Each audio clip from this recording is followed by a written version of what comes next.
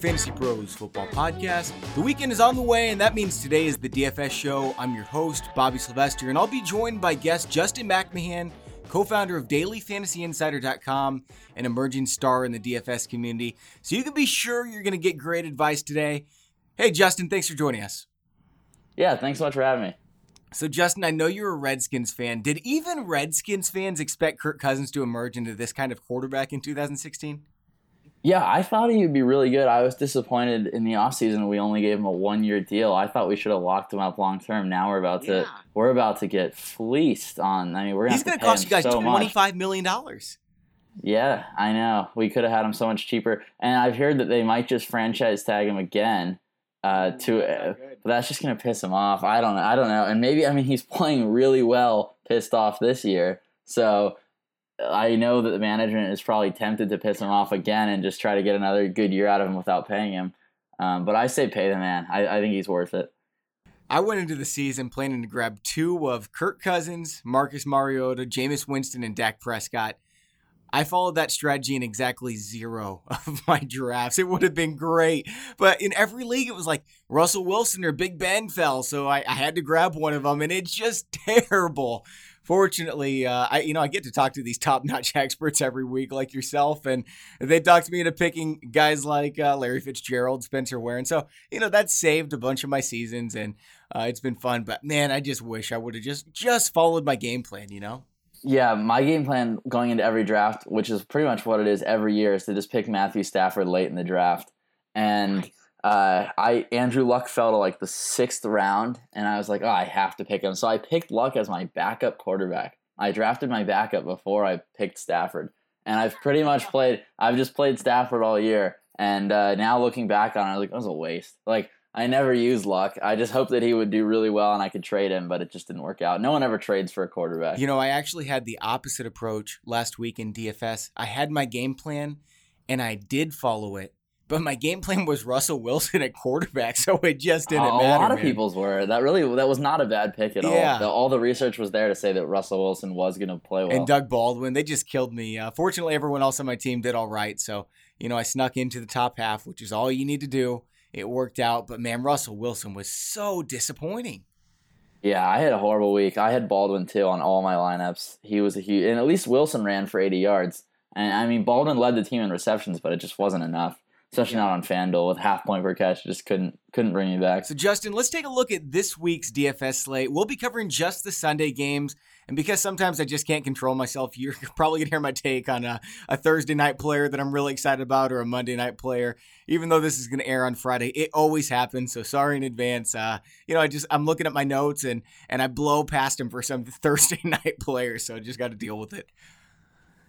All right, let's start at the quarterback position. Drew Brees. I think he's clearly a great cash game play this week. But where do you stand on him for GPPs? So we project Brees and Stafford to be the two highest owned QBs this weekend. And we usually like to target Brees at home, as everyone knows about his home-away splits, but that obviously inflates his ownership. We think this week you could fade him in GPPs and not lose any sleep over it. The game does have the highest total on the board, but that doesn't mean that you have to have Brees take down GPPs. You'd have to pay a premium price for him on both sites, and there's quite a lot of other options at QB that have that much upside with just significantly more downside, and they're a lot cheaper. So in cash games, he's great, like you said, but I don't think you have to play him in GPPs, although he should be very solid this week. The thing about Drew Brees is, as expensive as he is, $9,300, he's got to get himself 28 fantasy points to hit value in GPP, and you're thinking like, man, that's going to be really tough to do. He's already blown past that 3 times this season. There's only been 10 performances all season where a quarterback gets 4 or more touchdowns. Drew Brees has 3 of them. Nobody else has more than 1. Drew Brees has 3 of them. So if it's going to happen, it's this week, face Detroit. I like Drew Brees in cash games. I like Drew Brees in GPPs. But like you said, Matthew Stafford, we don't have him quite as high owned as Drew Brees. So, it could kind of be a circumstance where you might want to fade Brees and play Stafford, but they're both very quality plays this week. Yeah, and if you really want to take a contrarian approach in GPPs, you could fade that entire game. And if it happened to be, if it's a low scoring affair, then, which is always possible, then you would really have a leg up on most of the people in the whole league. I'm glad you brought this up because the game theory behind this, it really does make a lot of sense. I mean, what are the statistical odds that this game is a low-scoring game? Maybe like 15, 20%? Yeah, I mean, so most people are going to look at the over-under on a game and instantly start thinking about the upper 50% likelihood that it goes over. You know, they think, oh my gosh, it's projected for 60 points. That's so many. The game is going to be like 42 to 42. And it's like, that's not what 60 projected points means. And it's half the time it's supposed to be under 60 points. And then I'd say probably, like you said, maybe 10 to 20% of the time it's going to be in the 40s or 30s. And then maybe even like 5% of the time it'll be like that terrible Seattle Arizona game where it was 6-6. So yeah, or the Saints Giants game that just killed everybody. If you were one of the like 2 or 3% that actually faded that game, and I would have called you an idiot at the time, then you won, right? Yeah, you know, I do that almost every week. Because if the difference between the highest over-under projected total and the second and third is just a few points, and the ownership on the absolute highest one is just going to be so high. So I often fade that game and just try to, as long as you can find plays that are projected for about the same amount of points, then you should be fine. Even if Breeze goes for 28, as long as your value QB also hits value, then you'll be fine. And if Breeze happens to have a bad game and so does Stafford, it's just a slow, drawn-out game, then you'd be in a great spot. Now, if you are fading this game, I'm a big fan of Russell Wilson. Look, I know he burned me last week, but I'm buying into it again. Face Carolina on Sunday night. Do you think he bounces back this week as a strong play?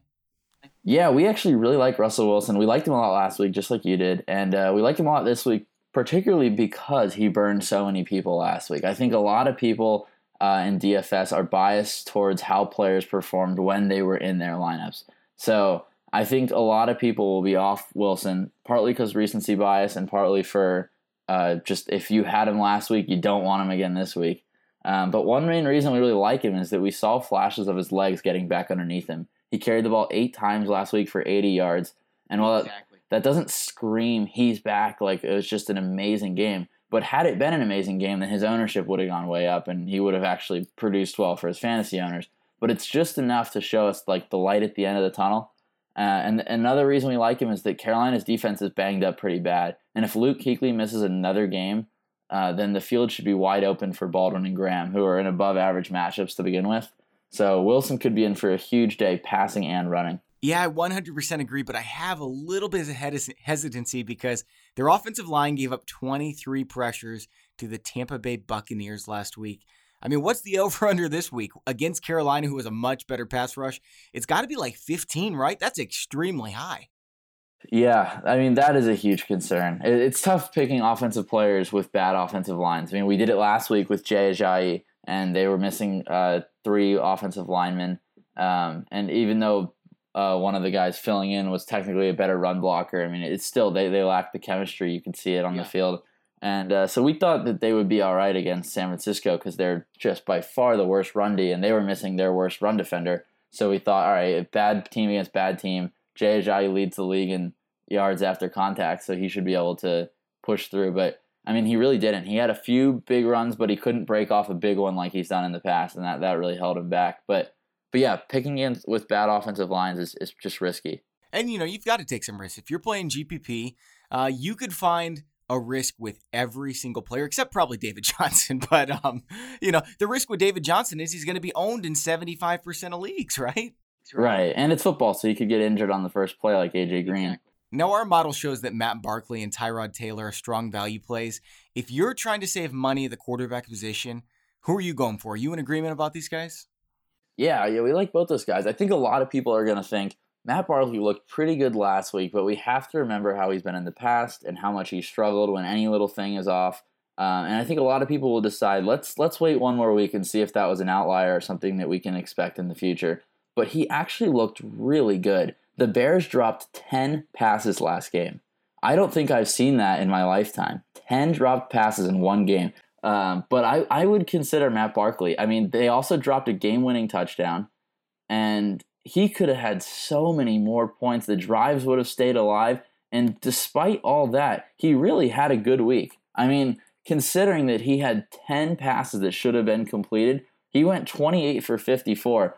He's still minimum salary against San Francisco. I mean, it's an intriguing play without a doubt. Yeah, so in order to hit value, he needs 18 points. We're projecting him at 16.1. That's ahead of guys Blake Bortles, Andy Dalton, Ryan Tannehill, a bunch of other quarterbacks. And so the chances of him hitting value, GPP value, are about 35% this week. And you just never have that. You have that maybe 2-3 times a season. I know it's already happened once this season, and it happened. The guy reached GPP value. He's a really good bet. With that being said, maybe Drew Brees is going to go off for 33 points again. If you don't have him, you're not winning your GPP. But besides Brees, I think Barkley is a tremendous value this week. Yeah, the big concern for Barkley is that there's a decent chance that it'll be snowing in Chicago. And game time temperature is projected at 39 degrees. There's going to be 14-mile-an-hour wind. And if it's snowing, Matt Barkley went to high school near me in Southern California, and then he played at USC. He's never played in bad weather. So if it's snowing, I don't know how you really prepare a Southern California boy to play in the snow. It's not like you can just create fake snow like you can pump crowd noise in to prepare someone to play in Seattle. I mean, there's very limited things you can actually do to prepare someone to play in the snow. So if it's actively snowing, there's no chance I'll play him. Tyrod Taylor, I'm not so sure he's the sexiest GPP play this week. I mean, you look at his stats, he hasn't got above 300 yards all season. He's got one game with 3 touchdowns. So he's not just going to smash value, but I think he's a pretty safe bet to hit value because virtually every week he's getting 30, 40, 50 rushing yards. They're going to be throwing the ball against Oakland. It's probably going to end up being more of a shootout than Buffalo's used to playing in. And Oakland does give up a lot of points to fantasy quarterbacks. So I think Taylor's a pretty good bet to be right around 20, 22 points this week. And that's really good for GPP value. He's at 7,400 on FanDuel. So he'll be coming up on GPP value, but I just think he's a real safe cash game play. Yeah, I mean, Taylor's interesting because his running ability always provides his floor. It always pushes up his floor regardless of how bad he's throwing. His receiving core is all sorts of banged up, but we saw how the offense opens up when Watkins is out there on the field. So as we see more practice reps for Watkins, hopefully we can move Taylor up or down. If Watkins is good to go, then everyone needs to have interest in Taylor at his price, just for the savings that he allows. And just limited work, Watkins had 3 grabs for 80 yards. So if his workload is expanded, then Taylor could pay off huge for that price. And the upside is there. I don't think we've really seen it this year, but Taylor is capable of breaking off an 80-yard touchdown run. He can kind of fake it on the option and just get the sideline, and he's gone. So it hasn't happened yet this year where he had an 80-yard or 75-yard touchdown run, but he's definitely capable of doing it. So the upside for him is always kind of on the table, even though he's not going to throw for 400 yards. Justin, do you have a contrarian quarterback that people should be giving consideration to this week? Tom Brady, as funny as that sounds, we think he's going to be under-owned this week. As usual, he's one of the top-priced QBs, and I just think most people will plug in Breeze if they're spending up. I could see Tom Brady coming in around 10% ownership, which is crazy to think about. But in addition, we like to look and see what Vegas has the game at, and right now it's at just 44. So I think most people will see that and just think, all right, low scoring, let's look somewhere else. But take a look at the team total, and it's pushing 30 points. That's nearly as high as the Saints at home. Vegas sees this game as a high-scoring affair for Brady and company. It's supposed to be a huge blowout, but the Patriots are not usually a team that takes the foot off the pedal. So Brady could actually put up 3 or 4 touchdowns in the first half and hit value right away. So I don't know if we'll do it, but he could be an interesting contrarian play because no one likes a QB that's a big favorite. Based on what I saw out of Los Angeles last week, if it's 44 on that game, it might just be 44-0. The Patriots are just going to crush the Rams. It's going to be ugly. Brady threw the ball 50 times last week. Before last week, he hadn't thrown it more than 40, and he's still been putting up, 27, 28, 29 fantasy points virtually every single week. So, if he keeps throwing the ball at this rate, and I wouldn't be surprised if he airs it out 40+ times once again. You're right. He could be right back there, top quarterback of the week, and we have him right there at 10%, just like you said. So he's going to be low owned, and I think there's more than a 10% chance that he's the top quarterback of the week. For me, the guy is Cam Newton. I threw him out as a contrarian play last week, and look, I know he's been bad. I was saying on the last podcast, there might be something wrong with him. He just doesn't look like himself. But this is a player that no matter the matchup, he can absolutely go off like nobody else. I know he's playing Seattle. He's playing in a primetime Sunday night game. Don't be surprised if he ends up being the top quarterback of the week. And at 7,600, to be able to say that about a quarterback, I mean, he's all the way down there at the 14th highest price quarterback this week. And he's got a chance to be number one. Now, I'm not betting on it, but if you're going GPP, he's a good contrarian play. We've got him at 4% owned this week. Yeah, I would expect his ownership to be super, super low in Seattle. But like you said, he has so much upside. He's a lot like Tyrod Taylor, where he could pick up a touchdown or two on the ground, and that makes him hit value easily. Now, Justin, moving over to the running back position, I already highlighted David Johnson just a little bit. He's going to be owned in near 50% of lineup. Should we chalk him or fade him?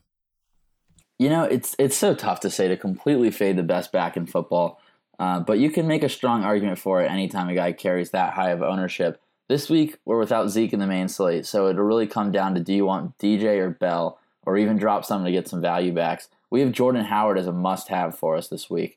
So that leaves us one other running back spot. And we might use DJ or Bell. Both of those guys are just so good. I mean, it seems like they would have to get injured to not at least put up a minimum value of a decent floor. And this week he matches up with my Redskins that can absolutely be beat on the ground. They're not horrible against the run, but DJ is another animal. And he has the chance any given week to catch 10 balls and get 200 total yards from scrimmage. So we can't say fade him. With other backs in good spots, we could make a case against him, but honestly, I hate to say it, I might have to use him even against my Redskins. I used Zeke Elliott on Thanksgiving. I had to do it. I definitely agree. David Johnson is just a freak of nature. Only once in the past decade before this season has a running back gone for double-digit points in every single game of the season. So far this season, David Johnson's done it. So has Ezekiel Elliott. These two young running backs are just amazing. Now, we already talked about Elliott's on the Thursday night slate, so that leaves David Johnson, who you know is going to get double-digit points, especially, against this Redskins defense. At 9,200, that's not a terrible price. I'd think about not playing him at 10,000, but, cash games, I'm definitely playing David Johnson. GPP, yeah, I'm probably playing David Johnson. I think if you don't play him, you're hurting yourself. Now, I completely agree on Jordan Howard this week. He's the absolute number one must play. Tell me why you think so as well.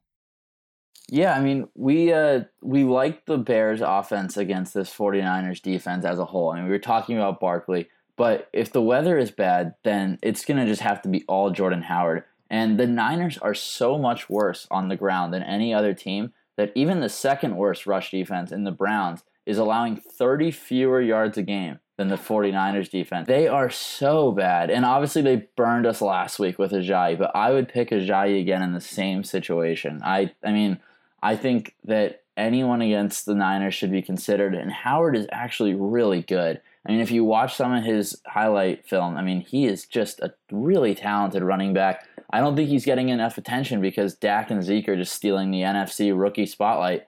And obviously the Bears aren't winning games, so it's not interesting to talk about him. But as far as fantasy relevance, I think he's one of the top running backs in the NFC, and he's about to have a huge game, in my opinion. So let's say the draft for the 2017 fantasy football season was today. Are you taking Jordan Howard in the first 2 rounds? Oh, man, I don't know. It depends where he's projected. I mean, hopefully I can get him later. But yeah, I would consider it if as long as they don't go out and do something in the offseason that will make it look like he's not going to get all the work. Because right now he's getting all the work for them, which is what makes him so valuable. He's catching a lot of passes. He's been getting a lot more targets in the last few weeks, and Barkley really showed a willingness to dump it off to him. He dropped a few balls, but if he catches those, I mean, he could really have a huge week. So I might draft him next year, yeah, in the first couple rounds. Jordan Howard's what about he's you? Really good, man. I'll be keeping an eye on him for sure. I almost feel like this is the kind of situation where people are going to be looking at him like, they looked at Jeremy Langford last year. Jeremy Langford looked kind of exciting in a few games, and they're going to think, oh, Jeremy Langford just burned us, so I'm not buying into another Bears running back. They're completely different. Jeremy Langford can do one thing, and he does it pretty well, but that's the extent of who he is. Jordan Howard can be a running back one. He could be an elite running back in this league one day, and it might even happen next year. So yeah, I'm excited about him. I tried to get him in dynasty leagues. It's a little late now because of the trade deadline, but off season, If his stock is still this low, it's way too low. You should be making a move for him. Now, our projection model also likes Theo Riddick as a quality play this week. I'm looking at his game log, and I'm just not too sure. I mean, he's had 3 great games. Besides that, he's been less than mediocre. How do you feel about him? So this year I have said twice to our users at DFI that I think you should pick Theo Riddick this week. Excuse me. And both of those weeks were by far his biggest weeks. I said to pick him on the week he had 26 and another week where he had 27. And that's largely coincidental that I got it that spot on. But I like him again in this matchup. I think that he'll be heavily involved. If I was going to pick a player from this game and not fade the whole thing, it might be Theo Riddick, especially on DraftKings. I mean, Theo Riddick is still getting the targets. Having Ebron back hurts him a little bit, but Ebron is just he's hit or miss, and Riddick is a lot more consistent.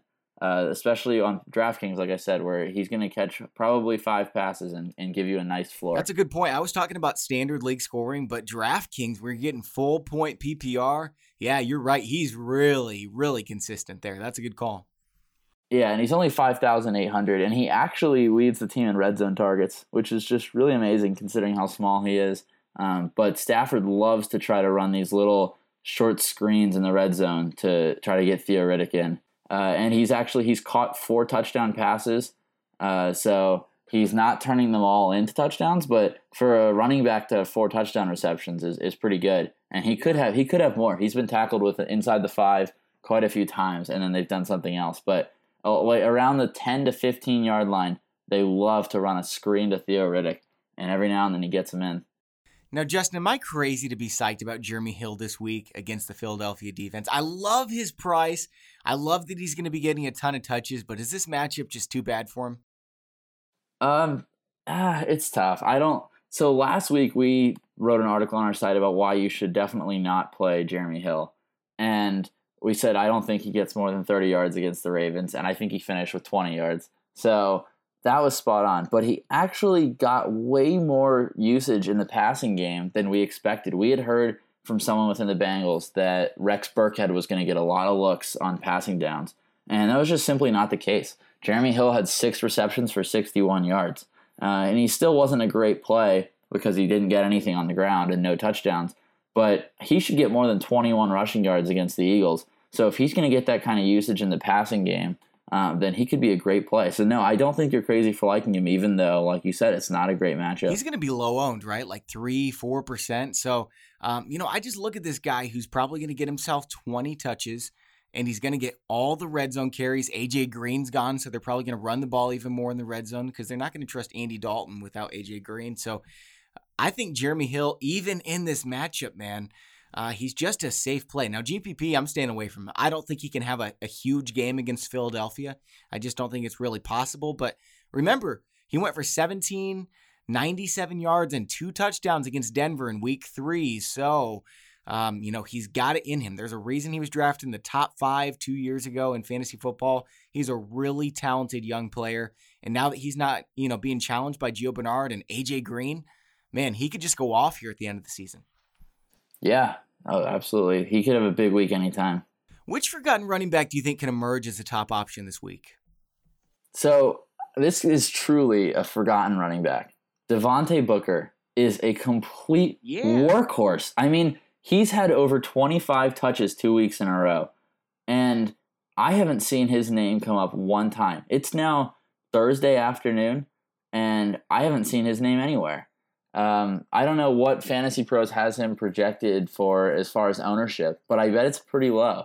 And I don't know how you get a guy playing against Jacksonville's weak run defense who's getting 25 touches a game, who's 5,100 on DraftKings and 6,400 on FanDuel. I mean, Theo Riddick costs more than him. And he's obviously good, but on FanDuel, he costs more than him, and it's not PPR. And I don't know. I think Booker is like a guy that just hasn't been getting the touchdowns, and it's just mostly a coincidence. And you should look for him to. I mean, he's got the workhorse role. In the first 2 weeks that he started getting over 20 touches a week, he scored a touchdown in both weeks, and then his price shot up to like 7,000, and now he hasn't been scoring, but he's doing it. The same thing he was doing before without the touchdown. So if he can score a touchdown, he'll crush value. That's a really good play. He wasn't even on my radar, but he's got to be now. I'm looking at him right now. We project him for 12.8 in a standard scoring league, so probably about 15 for FanDuel at $6,400. That's right there near GPP value, and that's just his projection. So there's a good chance he could go well over that. That's a nice play, Justin. I'm glad you brought him up. You really sold me on him. How about Doug Martin at San Diego? San Diego's a pretty good matchup for running backs. He's the 19th highest priced guy in FanDuel. We project him for the 13th most points. So that +6 difference, that's a really big swing. And Doug Martin, once again, he was drafted in the first 2 rounds. He's getting a ton of carries, 24 2 weeks ago, 23 last week against Seattle. He had 87 yards. I think he gets it done this week. Yeah, he's definitely a good play. I'm just worried that his ownership would be higher than Booker's because his name is in the news now that he's coming back. I feel like anytime a guy he's been back, I guess, but I don't know. I've seen his name pop up quite a few times, but for good reason. I mean, for very good reason. He's a workhorse just like Booker. They've actually each gotten the same amount of carries the last 2 weeks, which is interesting, and they've gotten about the same amount of rushing yards. And a matchup with San Diego is also a good matchup. So I think if you wanted to just listen to this podcast and just go ahead and play Booker and Doug Martin, I think you'd be in a good spot. That's what I'm doing right now. I'm making a lineup right now, and I've got those 2 in there, and I'm circling it like 20 times because I'm really excited about those 2 right now. Maybe they'll let me get 4 running backs in there because I also really like David Johnson and Jordan Howard. So I don't know. They've got to. I mean, they got to make it up to me for that Kings 76ers game, right? Yeah, they should. They should allow you to. I tweeted at FanDuel a couple weeks ago saying, "Can I play 9 power forwards tonight instead of the normal NBA lineup?" And they responded with a no. So, so we'll see. They didn't do it for me, but let me know if they do it. I don't know, man. I'm kind of a no name in DFS. Like, I'm sure they know who you are. So if they're not giving you 9 power forwards, I wasn't even going to ask them to get rid of a position. I was just going to say, give me 2 extra running backs. So yeah, they probably won't do it. All right, wide receiver. We've got 4 clear-cut top guys. You could make a case for any of them, but I want to know how you rank these guys. We've got Mike Evans. I'm giving you my order right now. Mike Evans, Antonio Brown, Odell Beckham Jr., and Julio Jones. How do you have them? That's interesting. I think we might actually have Julio as our favorite expensive guy. And on FanDuel, he's priced a little low, and we think he should be almost a lock at 8.3 thousand. But the next guy would be Antonio. OBJ, and then we might put Evans last. Antonio is at home, and we know Ben and company enjoy that home field advantage. OBJ is extremely close as well since Pittsburgh struggles against top wideouts. And then there's Evans. It's hard to pick apart any of them, but Evans traveling across country and then facing a San Diego defense that's actually shown a pretty good ability to intercept passes, and Jameis has such a low QB rating when he throws at Mike Evans. And obviously, it's great for Mike Evans fantasy owners, but Winston just forces the ball to him when you really shouldn't. And San Diego could pick off quite a few of those passes where other DBs drop them. Their DBs have good hands. So that could limit Evans if they're just turning the ball over repeatedly. So San Diego defense is actually someone that's kind of on our watch list as a contrarian play. We've got all 4 of these guys projected for at least 16.5 points in a standard league. So when you go full PPR DraftKings, we're talking like 24, 25 points. All 4 of them could be in for huge weeks. Nobody else is anywhere close to them. So is this the week where maybe you get 3 of these guys in your lineup? Yeah, I mean, that's not going to differentiate you at all. If you're in cash, then maybe. But I'd say every week, 10% of the teams go cheap QB, cheap tight end, mid-level running backs, and the top 3 wide receivers. So many people are going to do it that I think you have to at least mix in one receiver that's kind of under the radar or at least not the most expensive guy. For us, that's going to be Tyreek Hill. I mean, he's our must-have at DFI. We were talking him up even against the Broncos in our chat room, saying that he really could go off, and he ended up with 3 touchdowns. Obviously, the special teams one is a little just a bit lucky, but that is his role in the team, and he's a Swiss Army knife for them, so he's a lot cheaper, and that could let you get David Johnson at running back. Tyreek Hill, man, has just been so incredibly impressive. I love Sammy Watkins this week, and only for GPP. There's no way I'm playing him in cash games. just because he's been so off and on his entire career. He's got the foot problem. And by the time this records, it might come out that he misses the week. That's just how his career has gone. But if he plays, keep in mind, this guy was drafted at the end of third rounds this year. And the only reason he wasn't drafted higher is because of injury concerns. And they turned out to be right. But he was by far the most efficient wide receiver in football last year. So when he's on the field, he is way too low priced for his talent level. He's the only guy in that wide receiver core that can make plays. And I think if he plays, he could be in for a huge week at that price point. Yeah, if he's a full go, I would love to have Watkins on my team. But if I hear that he's limited, if he'll be on limited snaps, it's just very hard to know. Is that going to be 15 or is that going to be 50? So GPP play, unless you hear that he's definitely a full go. So, Justin, if you're not spending up for one of those top 4 wide receivers and you still have a lot of money to spend at the position, who are some other guys that we should be looking at? Yeah, so a guy that we like a little bit below them if you want to drop down is Larry Fitzgerald. And he burned everybody last week. So hopefully that could keep his ownership down a little bit. But the Redskins have had a tough time with some slot receivers this year. And I could definitely see Fitzgerald carving up this Redskins secondary. It pains me to say it, but I could see David Johnson and Larry Fitzgerald having big days. And hopefully the Redskins end up winning the game anyway. But as a DFS player, and you're probably not a Redskins fan, unlikely, so you probably don't care. I would consider Larry Fitzgerald a pretty good option, and also Doug Baldwin again. He's 6,900, so he's only 1,400 less than Julio Jones. But Doug Baldwin, it's a good matchup again. He wasn't good last week, but if everyone performed well in every good matchup, then there would be no randomness to DFS, and it wouldn't be fun. So. Trust him again in a good matchup, and hopefully this time it pays off. Yeah, Baldwin's going to be low owned, and we have him projected as a top 10 wide receiver. His price is nowhere near it. So that's a good play. Now, you're telling me Josh Norman's not going to be on Larry Fitzgerald because he's in the slot? Yeah, I don't know. I don't think he will. Norman has covered the slot very little this year. So great. That's good news. Yeah, and I don't think that the other Arizona receivers are so bad that they would force Norman to go cover Fitzgerald in a position he's not used to covering. So I would think they'll let Norman cover his side of the field and he won't be shadowing because he doesn't like to shadow. He has said that he doesn't want to have to shadow, and he doesn't do it every week. So this seems like the week where he won't. But we'll see. You never know. Coaches don't always tell you ahead of time, but we don't expect him to shadow Fitz. Whoever is being guarded by Josh Norman this week might as well just quit before the game because after the Dez Bryant dispute, he's going to be so fired up. You watch this guy play, and he's just amazing. Now, he's not in the right scheme anymore. He fit really well in that Carolina defense, and he's still great in Washington. But, man, this week, I feel so bad for Malcolm Floyd or whoever it's going to be because Josh Norman is going to bring it.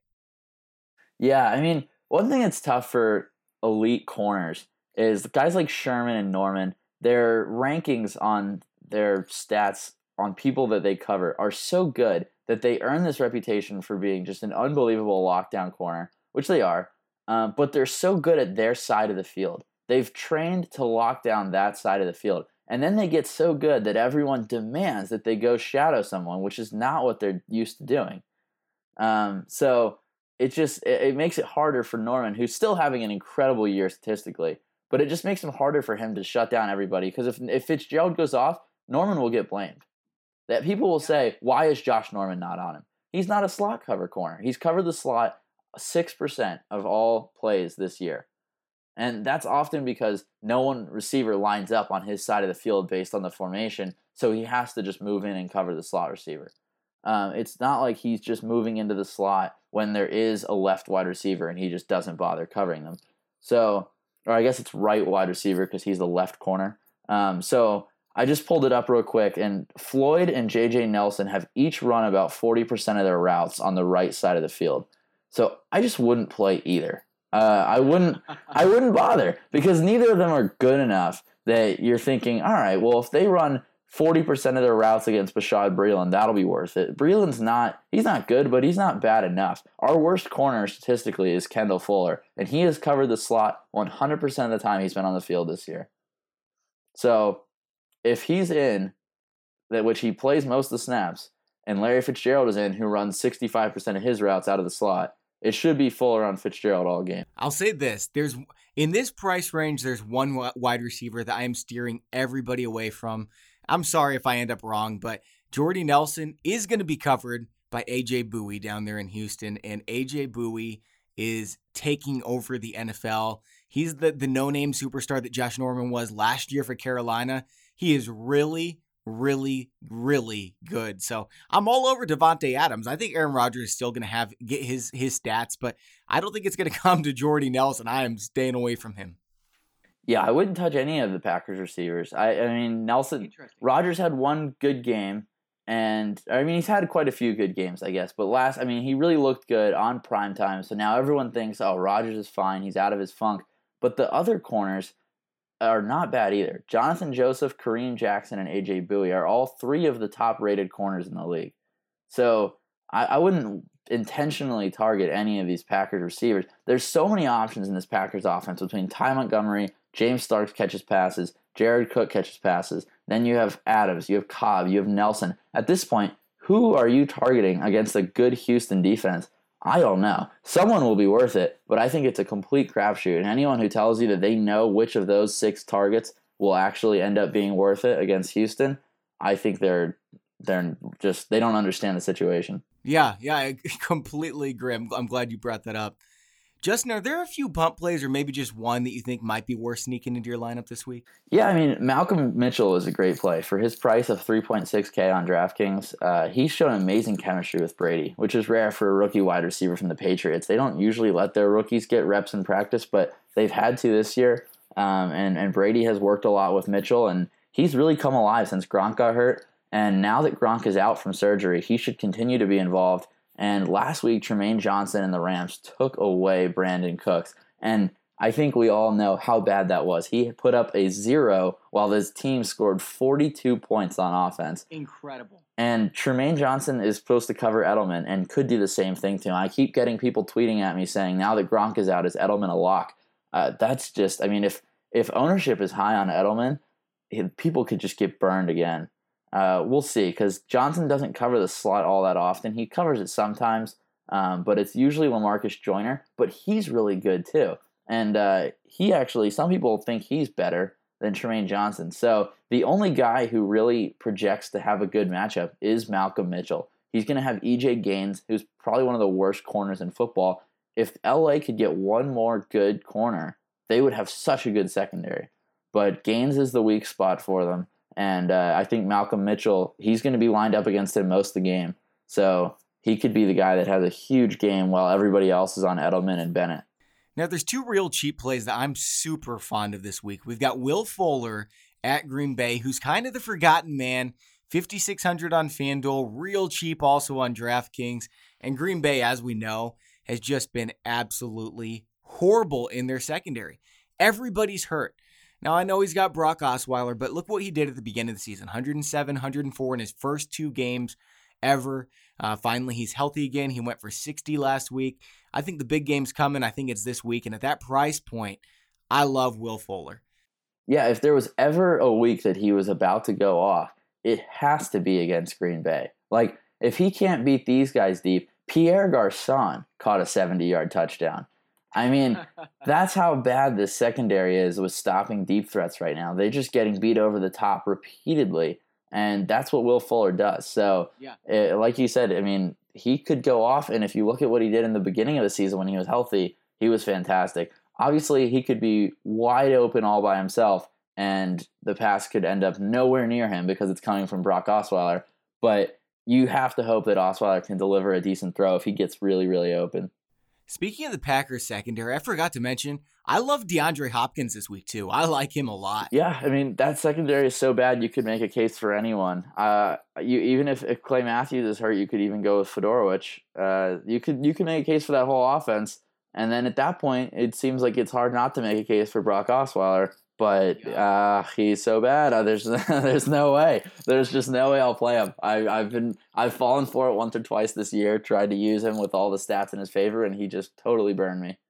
All right, how about Dorial Green-Beckham? 3 straight weeks, 55 yards, 54 yards, 82 yards. He's been feeling it lately. Carson Wentz is throwing the ball. Jordan Matthews is a little bit banged up. Nelson Aguilar is a little bit banged up. Is this a week that he breaks out, maybe gets a touchdown or two at the minimum price is a real good play? Yeah. I mean, I want to say yes. So he was a must-have for us. We locked him in on our Eagles stack of players for the primetime slate against the Packers. And that first drive, he had 5 targets. And we thought, oh my gosh, what a play. And then he went completely silent for a quarter and a half.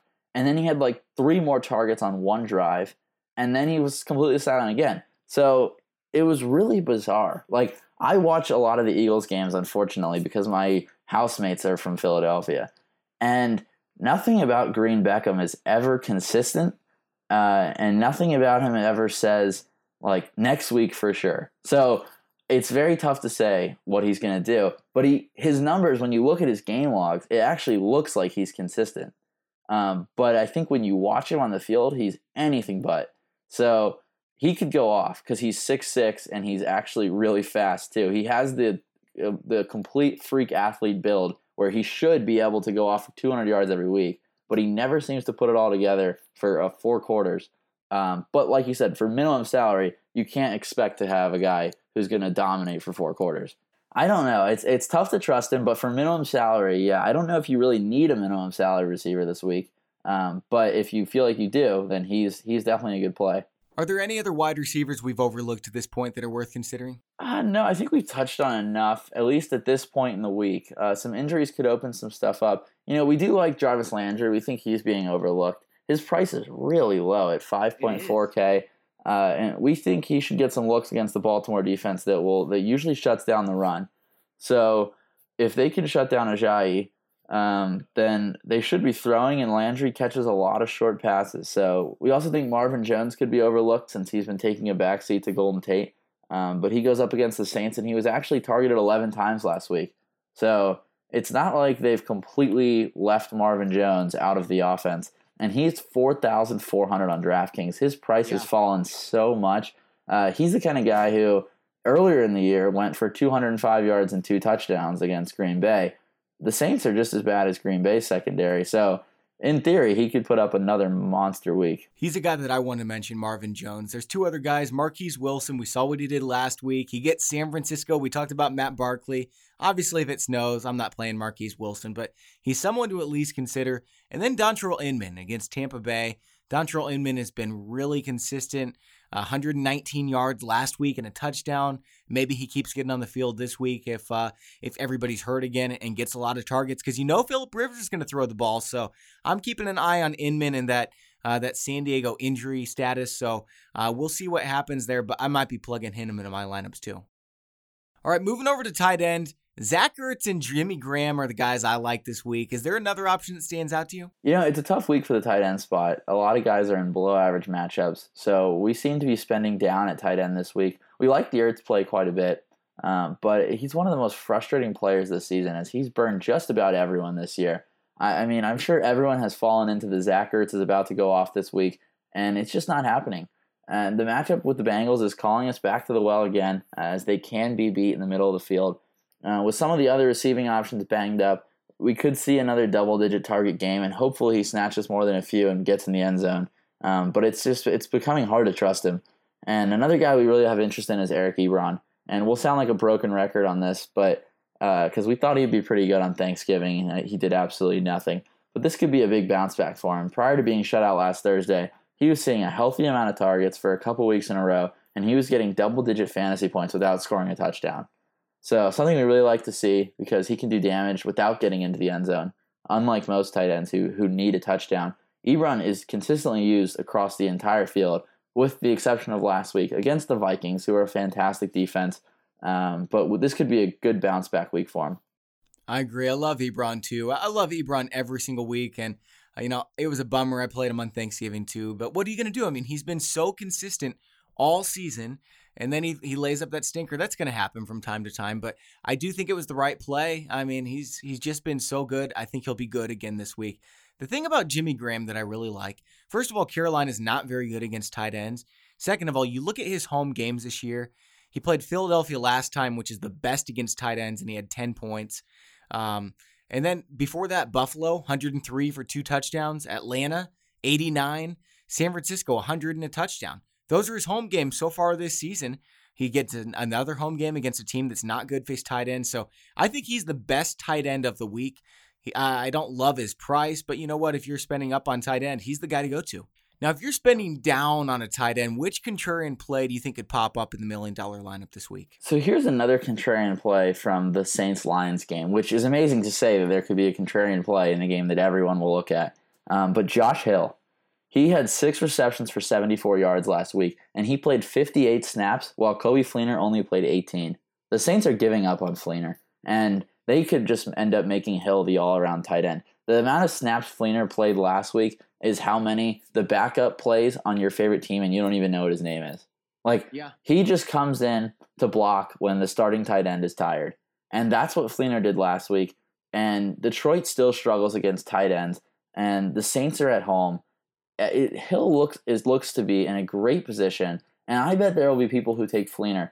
I'm glad that Fleener caught 4 passes for 59 yards last week, because that will make him look like a decent play, because he's not at all. I mean, to go 100% efficiency on your 4 targets and catch 59 balls just screams regression. He's about to go 1 catch for 6 yards and just disappoint the hell out of everybody who thought he'd destroy this Detroit team. And Josh Hill could be the guy who goes for 100 yards and 2 touchdowns. Yeah, we have Fleener for 5% ownership, and I'm just shaking my head at that number. People are going to do it, but it's just throwing money away. He's not going to be good this week. Maybe I'll eat my words. Maybe he'll get one of those Kyle Rudolph games, 1 reception for 1 yard and a touchdown. But, I'm not buying into Fleener at all, and I'm excited that other people are going to be playing him. Moving over to defense, is there a sneaky play that you think could force a bunch of turnovers this week? Yeah, as mentioned before, we think San Diego. They've been incredible at intercepting passes. They have 14 on the year. Their DBs don't drop the ball, and most guys do. And Winston has been better at protecting the ball of late, but he does have a 4 interception game on his 2016 resume. He'll be traveling across the country on Sunday, which statistically hurts the East Coast team. So I don't know how much that'll affect Winston, but he hasn't done it many times in his career. He's very young, and this will be a new experience for him. And supposedly the circadian rhythms actually do affect their play. So making San Diego a decent bet overall. But I think Winston is always capable of multiple interceptions, and San Diego is a team capable of catching them. Justin, I was looking at the San Francisco 49ers and thinking, maybe, just maybe, in the snow against an inexperienced quarterback like Barkley, who, he did look really good, but he's inexperienced, so maybe he has a bad game. And I'm looking at their game log. It's hard to remember that in week 1, they shut out the Los Angeles Rams, and then they've given up at least 23 points in every single game, and at least 31 in every game except those 2. It's just, I can't believe they pitched a shutout against the Rams. It's crazy. That was the absolute surprise of week 1 when that happened. Because I remember we were driving home from the Redskins-Steelers game, disappointed that the Redskins lost, but it was kind of cool to see Brown catch that touchdown right in front of us, where he did that 3-4 pumps celebration. You know what I'm talking about? We were right there in the front row, and he did that right in front of us. And so we were like, Redskins lost, but that was cool. And then we're on the way home in the car, and we're checking the score, and we're like, you have got to be kidding me. The Niners are winning 28-0? What? We thought they'd be horrible this year, and we were totally right. They are horrible. So that was just a total fluke. I would not touch the 49ers defense. I think Jordan Howard will carve them up. I would not do that. For me, the contrarian play is the Chicago Bears against those 49ers. And I know Kaepernick's been really good, but, playing in the snow, I'm not so sure he's going to be able to cut it. He's a turnover machine. He hasn't been this year, but it's coming. It's coming one of these days, and it could be this week. You look at the Bears, too. They've got a lot of injured players, and so absolutely no one's going to be on them. We've got them at 0.3, 0.4% ownership, and that might bump up during the week. But in the past 4 weeks, they've got 5, and 4 sacks in 3 of those 4 games. They're getting to the quarterback, and when you get to the quarterback, you force turnovers too. I think this could be a huge week for them. I'm talking 20-plus fantasy points, and if you don't have them, you're not winning the GPP. I'm going to have them in a couple GPP lineups. I'm excited about them. Yeah, I could see it. I mean, Kaepernick doesn't need too much encouragement to turn the ball over. So, uh, I don't think he has not played one game all year without turning it over.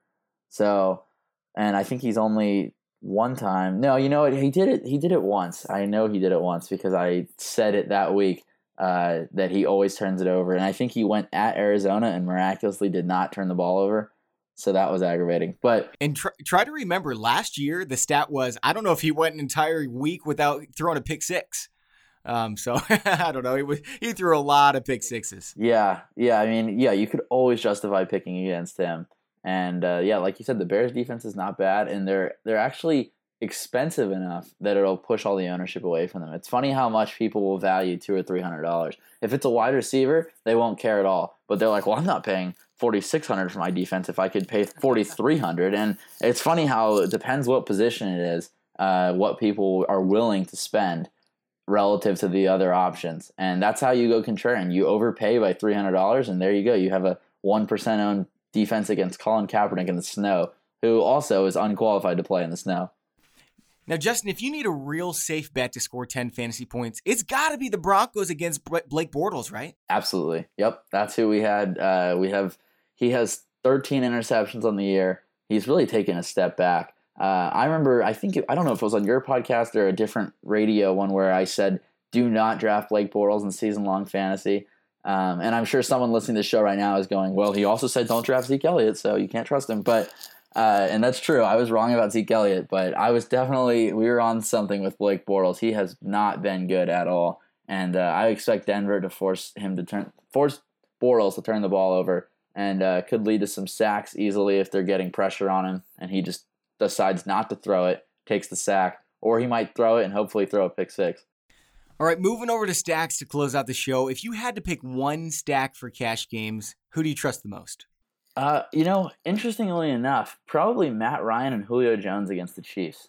I mean, I think they have the safest floor going against a pass defense that's allowing 9 pass attempts to top wideouts a game. And in week 4, they let AB score 2 touchdowns on them. Last week, Sanders put up 162 and a score. I know he's not considered their top wideout, but I mean, you can make a case for him up there with D-Tom. Ryan should look for Julio a ton. And he could also be going against Gaines, who has been struggling. So I think most people will just not want to touch an offense against the Chiefs. But Vegas thinks that they'll be fine. And we think they'll be fine. So if you want to do that, go for it. And Atlanta is favored to win by 5 points in a over-under of 49, which I think is the second highest on the whole slate. So don't just be too afraid of the Chiefs' defense. Although they are good, Julio Jones and Matt Ryan look like a very safe combo. For me, it's the Detroit stack. I just love going up against New Orleans. So I'm going Matthew Stafford, Marvin Jones, and Eric Ebron. I think that's a really safe play. I don't think that's going to win you any GPPs, but I definitely think it's going to get you in the money if you run with those 3. All right, now what about a contrarian stack? Someone that you think could maybe lead to $1 million prize this weekend? Yeah, I don't know how contrarian it'll be. Hopefully pretty contrarian. We think Russell Wilson and Doug Baldwin. We're going to go right back to it after last week. How 1 week changes everyone's minds. It's funny because last week Russell Wilson was undoubtedly the best quarterback in a lot of people's minds. And now they're just like, how could you pick him again? And last week, everyone thought those guys were going to dominate Tampa Bay all by themselves. And Tampa was somehow able to control the game more than anyone expected. But this week, they go up against the Carolina team that's struggling even more. They've allowed 338 yards through the air on the road. And they should be able to stop the Seattle running attack pretty well. I really don't think Thomas Rawls is that good. The Seattle offensive line is not good, and that should give Wilson a lot of opportunities to throw the ball. If Seattle can keep Carolina's front line in check enough to give him time to throw, then Carolina will have to force blitz from the linebackers, giving one-on-one coverage to Baldwin and hopefully Graham. And Baldwin has shown he plays better against base 4-3 defenses than any other type of defense. And Carolina they are a 4-3 based defense. So if Russell can use his legs, that should give him a nice floor. And I think this is the bounce back week for Doug Baldwin. I think he's got multiple touchdown upside, and last week could keep his ownership a lot lower than it was last week when everyone got burned. My contrarian play, and Phillip Rivers is $8,200. A lot of people are going to be staying off him, even though he gets the Buccaneers. Plus, people are looking at the Buccaneers and they're saying, man, they were really good against Seattle last week. They were really, really good 2 weeks before then. Maybe this Buccaneers defense is someone I should stay away from.